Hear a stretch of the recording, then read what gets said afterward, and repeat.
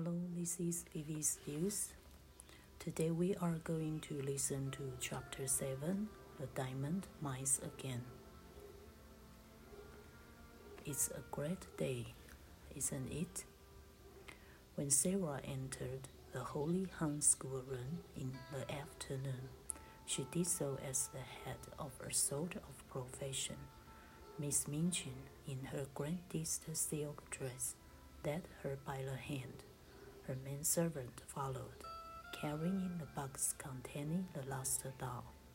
Her housemaid carried the second box, and Becky brought up the rear, carrying a third and wearing a clean apron and a new cap. Sarah would have much preferred to enter in the usual way, but Miss Minchin had sent for her, and, after an interview in her private sitting room, had expressed her wishes. "This is not an ordinary occasion," she said. "I do not desire that it should be treated as one." So Sarah was led grandly in and felt shy when, on her entry, the big girls stared at her and touched each other's elbows, and the little ones began to squirm joyously in their seats. "Silence, young ladies," said Miss Minchin.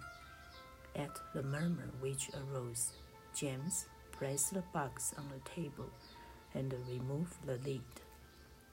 "Emma, put yours upon a chair, Becky." In accordance with Sarah's wishes, she did not like that way. However, things are in front of us. Maybe we learn to be above the things, but no entangling in them. This is for today's listening. Hope you enjoyed. See you and thank you.